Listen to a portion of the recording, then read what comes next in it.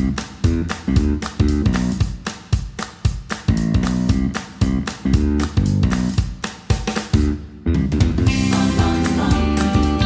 I'm Angie, and I want to welcome you to our podcast.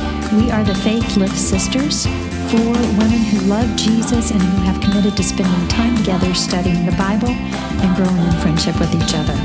We love being together, and we hope that you will enjoy your time with us. All right. Hello there. We very definitely enjoy being together. And if you had only been privy to the conversations that we were having, we really had to pull ourselves together here.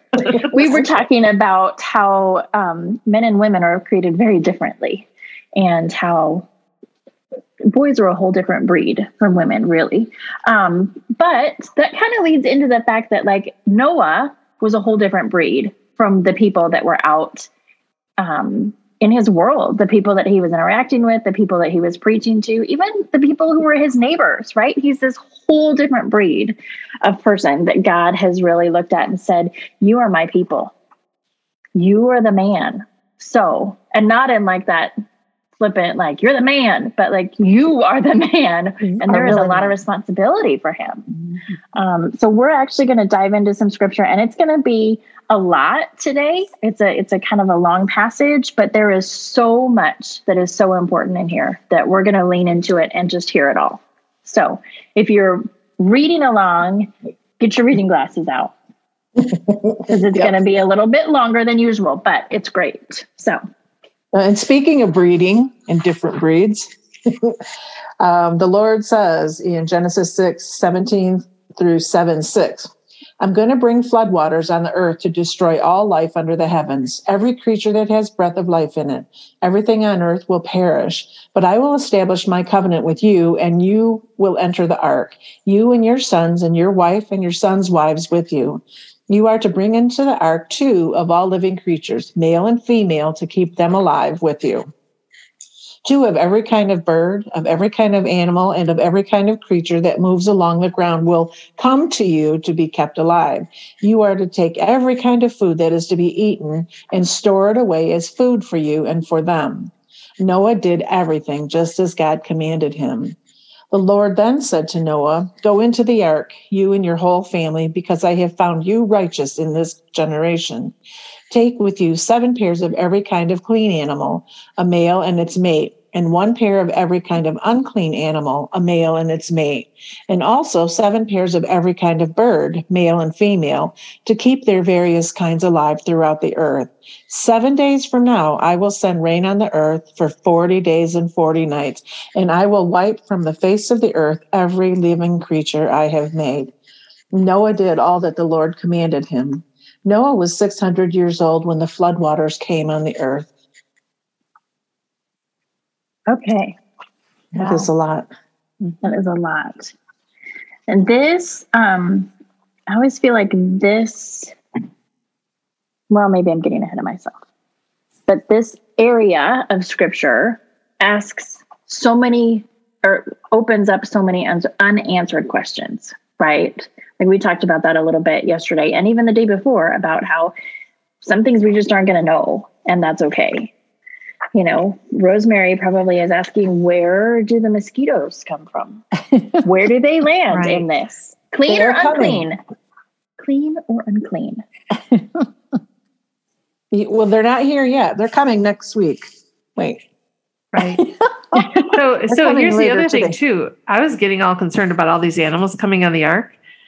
And I was like, okay, wait, what do lions eat? Are you in the food category or the saved category if you're a little antelope? Which one are you going to be in, right? And then I was talking with Terry about that, and it was like, but later on, and actually it's in Genesis 9:3, that's when God says that, wait a minute, then we can eat the animals, but haven't lions always eaten animals? Been carnivorous from the beginning? Yeah. I don't know. Well, not from the very beginning. Not from the very beginning. Everybody was vegetarians then. Yeah. Right. They were all living in harmony. Yeah. And so this was a concern. Go ahead. I think God gave a special dispensation on the ark that kind of thing would not go on. That, maybe the maybe the lions and whoever else are carnivores would not be eating the other animals, satisfied with some grain. Well, they were fruits. I don't know. They were in stalls, so they weren't running loose all over the boat. Right. So they were segregated to some extent. And then a lot of the study helps that were in some of the Insights homework, some of the videos and stuff talked about the fact that these were probably younger animals. They weren't full grown, because that was a little easier logistically to fit them all on the ark if they used if God brought younger animals in. And also they wouldn't probably not be breeding if they're smaller animals. If they're younger. So they weren't adding on to the amount of animals that could fit. Well, and they talked about the fact too that it's common sense too to bring the younger ones because they're going to have a longer reproductive life. Yeah. So they didn't need to be reproducing while they were on the ark, but that year later they were going to need to start reproducing. So, so that all kind of made sense to me. I liked that reasoning. I want to just talk about the very first question in our homework. Because I have never thought about this. Imagine how Noah felt when God told him all he was going to do. And you know what? Over the years, it was always like, oh, yeah, God tells them to build the ark. They get on board. But this is really the first time I've ever thought deeply about Noah's heart. And like you mentioned, Angie, he's a preacher. So his heart has been to get the people saved and to come back to God and to give up their sin. That's what he's been doing with his life. Yeah. And now he finds that his job is done, for one thing. It's not going to happen. Bless you for your trying so hard, but it's not going to happen and these people are going to be destroyed. So if he did have other family, which we assume he did, and if he has the love of God in him for people, his heart is so broken. That's number one. That's the first thing I thought of. And then the next thing I thought of is like, holy cow. It's going into an unknown world. It's an unknown world. He's being shut into this time capsule, kind of, and set a sea and adrift and has no idea what's going to be there when the doors opened. And he has only his family. Yeah. And I just imagine, even though knowing God is in control of things, when he asks us to do things that are unknown to us and maybe dangerous or whatever, we still are a little afraid of what it's going to be, of what's going to happen, and, taking that step. And I just think he was filled with grief and maybe some fear for what's going to happen here. I would imagine disappointment too. Don't you think? Because he's like, this is what I'm supposed to be doing. And I have failed. Right. Like I was not able to save any of these people. And did he have more than just his 3 sons? I would think so. Because then he has that too of like, not even my entire family gets to go with me. Like I know that these other people in my family are going to perish. I wondered about that because for the very fact that, as we talked about earlier, Ham's not righteous. He sins pretty soon after getting off. He has a big sin. So he wasn't righteous. And so he got to be saved. So if he was saved and there were other children, why wouldn't they be saved unless they were like that much worse? I don't know. That's just something that I read and I'm like, Well, only God knows the heart. Like I said, we're not always judged. We can't always judge by behavior or actions. God looks at the heart. So we know that there are certainly sinful behaviors and actions. But remember, it's faith. We're saved through faith. So I don't know. That's a good question. Yeah, it is a good question. Yeah. Lots and lots of unanswerable questions here. Yeah. That's really what it comes down to. And we haven't even gotten to the dinosaurs yet. Yes. Well, I know I'm talking a lot today and I'm sorry about that, but no, we love it. I'm going to keep on. I made a possible Mrs. Noah's packing list. Oh my, look at all right. you. All right. Let me just put in a side note here. I have benefited from one of Terry's packing lists, and they are fantastic. Well, okay, I'm going to give that kudos to my husband because he's the one that made that packing list for you. But we have made it together over the years, from years and years of camping. But one thing that is, tell me if you guys think this is right, because I don't know. At the top of Mrs. Noah's packing list, I have water. Drinking water, water for hygiene, water for the animals. They're surrounded by water. I mean, to me, it's like, isn't this ironic?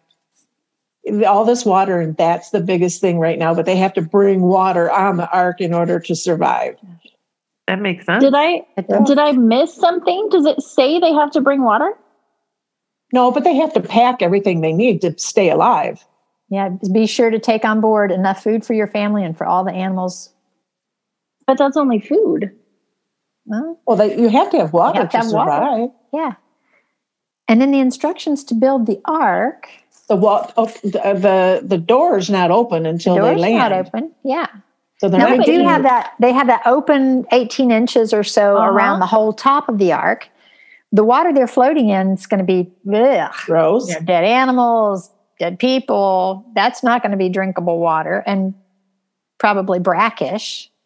So the only good water would be the rain. Yeah, which I assumed they would have like rain buckets or like rain barrels. Yeah. That's so interesting, Terry. Great. Whose job is it to go out and get those rain barrels coming? But see, they couldn't. God shut that door behind them, so nobody's going out of that ark right now. It's sealed. Yeah, I just imagine that it would like flow down from their fresh air gaps, and that's what they would process. Because if it's 40 days, I don't know. Well, that's how long it was a window. But they were on it for a long time. There was a few window. months. 4 months. Around the top, Angie? Is that the window you're talking about? 18 inches? After another 40 days, Noah, in chapter 8, Noah opened the window. So I don't know, was that window part of that 18-inch gap or, Terry, that's a really great point that I never would have thought of. Yeah. Pack the water. I always just thought pack the food. Oh, this is interesting. It says, and Noah opened the window he had made in the boat. Huh. So an afterthought. He could have opened the window and filled the rain barrels and then shut the window. I don't know. It's such a heavy deluge. It wasn't just a rain. Just a drizzle. Yeah. It wasn't even a heavy rain. It was a torrential deluge. Yeah. I don't know. Who knows? Interesting. But I thought of some other things they had to bring. All of their food prep items. They were coming onto a world that they had nothing. Yeah. No store to go buy their stuff at. Mm-hmm. And they had to have all their tools for what they were going to do, soap, any kind of medication, fabric for clothes, and for tent making. That they were tent dwellers, and it talks later when Ham sees his father in his tent, so they didn't stay living on the ark, which I'm like, they had a mansion. Why didn't they just stay on the mansion? But anyways, all the food, lamps, oils. Have you never tried to get animal pee out of the floor of a wood floor? Come on now. Yeah, you're right. You're right. You're not staying there. I would have been so up by that fresh air roof, let me tell you. Yeah. So then, and also don't forget they brought some grapevine roots and probably a hookah. A hookah. Don't forget that. Yeah. But yeah, they would have needed everything to start a civilization again. Yeah. And they didn't have refrigeration. So they bringing the plants, bringing things in, maybe dried. Yeah. They could have dried stuff. Yeah. I don't mean this. Go ahead, Terry. I was just thinking of, dried chickpeas or whatever and oil. They could make hummus and they could make, what's that stuff? With parsley and mint and tabbouleh, some unleavened bread. So they need a little fire pot. Mm-hmm. My mind, I woke up at 4:00. Day before yesterday. And I'm Getting like, packed what to get on would the she ark? have to pack? Listen, I'm stressed out if we're going on vacation that I'm going to forget something. Yeah. And we live in a civilized world. And I don't vacation places that are not in civilization. Like if I can't get to a store in a 30-minute drive, I'm not going there. So Right. like, it's not even that big a deal. Forget about just completely starting over again. My goodness.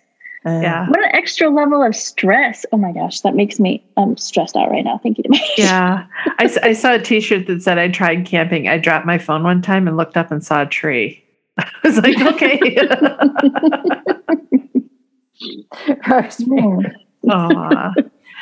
But a whole part, there is a lot to pack. There's a lot to do. Mm-hmm. Noah was faithful. I kind of going back a little bit to what you were saying, Suzanne, it was like when we engage in what we consider to be God's work, we do what we think is before us. We faithfully put in everything we're supposed to put in. And then the result can feel terrible. In other words, I'm sure it was great to be on that ark. And at the same time, it was heartbreaking to be on that ark. Mm-hmm. And the thought, like you were saying, that Noah had felt he had failed. It's like, I think there's times we've done our best, we do what we think is right, and then it doesn't turn out the way we're expecting it, right? But we haven't failed. God has another plan, and we just may not be able to see it. If we're faithfully executing what God has given us to do, there's no failure in that. It's that, look, there's another plan, but I don't know it, right? Mm-hmm. And in that faithfulness, I think good things are built, you know? So. Go ahead.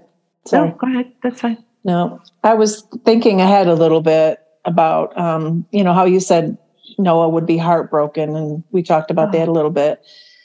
Do you think when the rain started coming, and God shut the door and the rains really started coming, I just had envisioned the people like, oh no, literally, we've missed the boat. Right. And like, I just picture them banging on the outside of the ark. Like, I'm changed. I'm sorry. You're right. You were right all along. Let me in. And just thinking to hear the people's cries would be so hard. So hard. Right. And that's interesting. I think God sealed the ark so that Noah didn't have the option of opening it again. Yes. That it was under God's control. It was not Noah's. I agree. Because I could see Noah trying to help people. Mm-hmm. Maybe he was merciful on Noah and let the animals make a lot of noise so that it would drown all that out. Possible. And a lot of the noise, they were underwater. You know, there might have been people, though, trying to get to the top. I could see that. But, yeah. Well, what else was I going to say?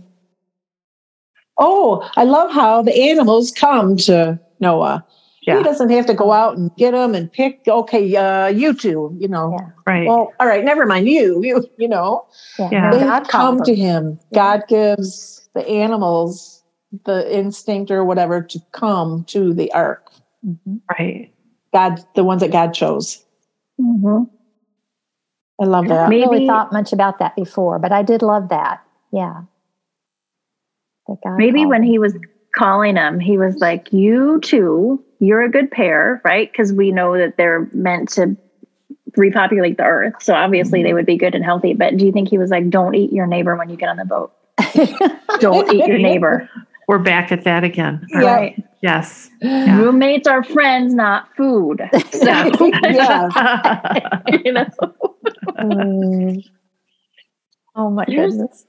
Listen, we're joking about some of this stuff, but it's true and it's serious. And if you want to do a deep dive into something, check out the flood, because there is a lot out there, and some of it's real divisive, right? There are some real divisive things that people bring out of the flood and the ark and the animals and the everything else. So if that's you, if you're one of those who's like, I want to know, and I want to know all the answers, and I want to know the whys and the who's and the whens and the where's and the hows, just remember, this is not salvation stuff. Like this is, except for that it's a type of it, that you can see God's salvation for mankind. Yeah. And God's salvation for mankind through Jesus later. Yes, this is a physical salvation. But like your personal salvation right now does not depend on knowing all of this. Right. So just remember that. But I also like the part where God's calling the animals in. He called Noah and he calls us to come into salvation and to come into his plan. Mm-hmm. And we can respond however we choose. And he beautifully says here that everything on earth will perish, but I will establish my covenant with you and you will enter the ark. And he says, like, this is my covenant with you. I'm with you. You have my word. I am with you. Mm. And it still holds true today. Mm-hmm.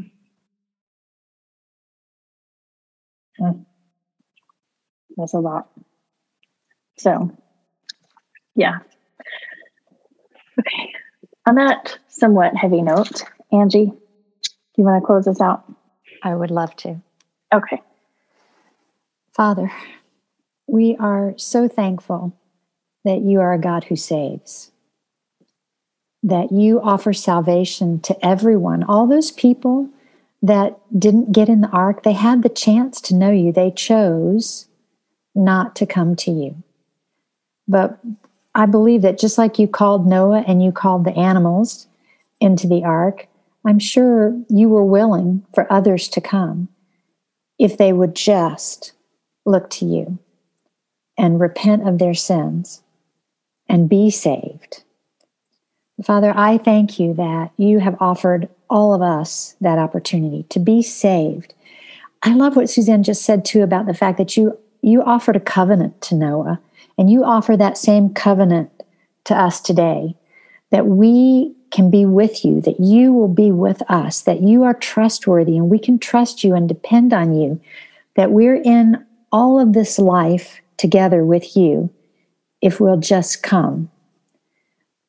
So, Father, I thank you for that.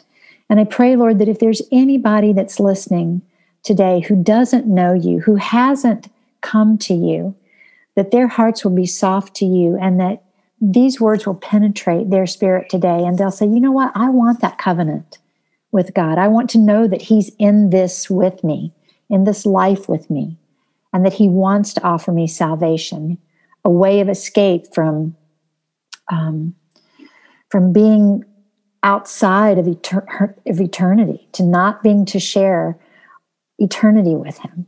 Father, I pray that you will enlighten their eyes and that they'll see Jesus, that Jesus is the door, he is the way, and he wants to make a covenant relationship with them, just like you made that covenant relationship with Noah. So, Father, thank you for this word. Thank you, Father, for the way that you have made for us, for your Son, Jesus. And we just praise you in his holy name. Amen. Amen. Amen.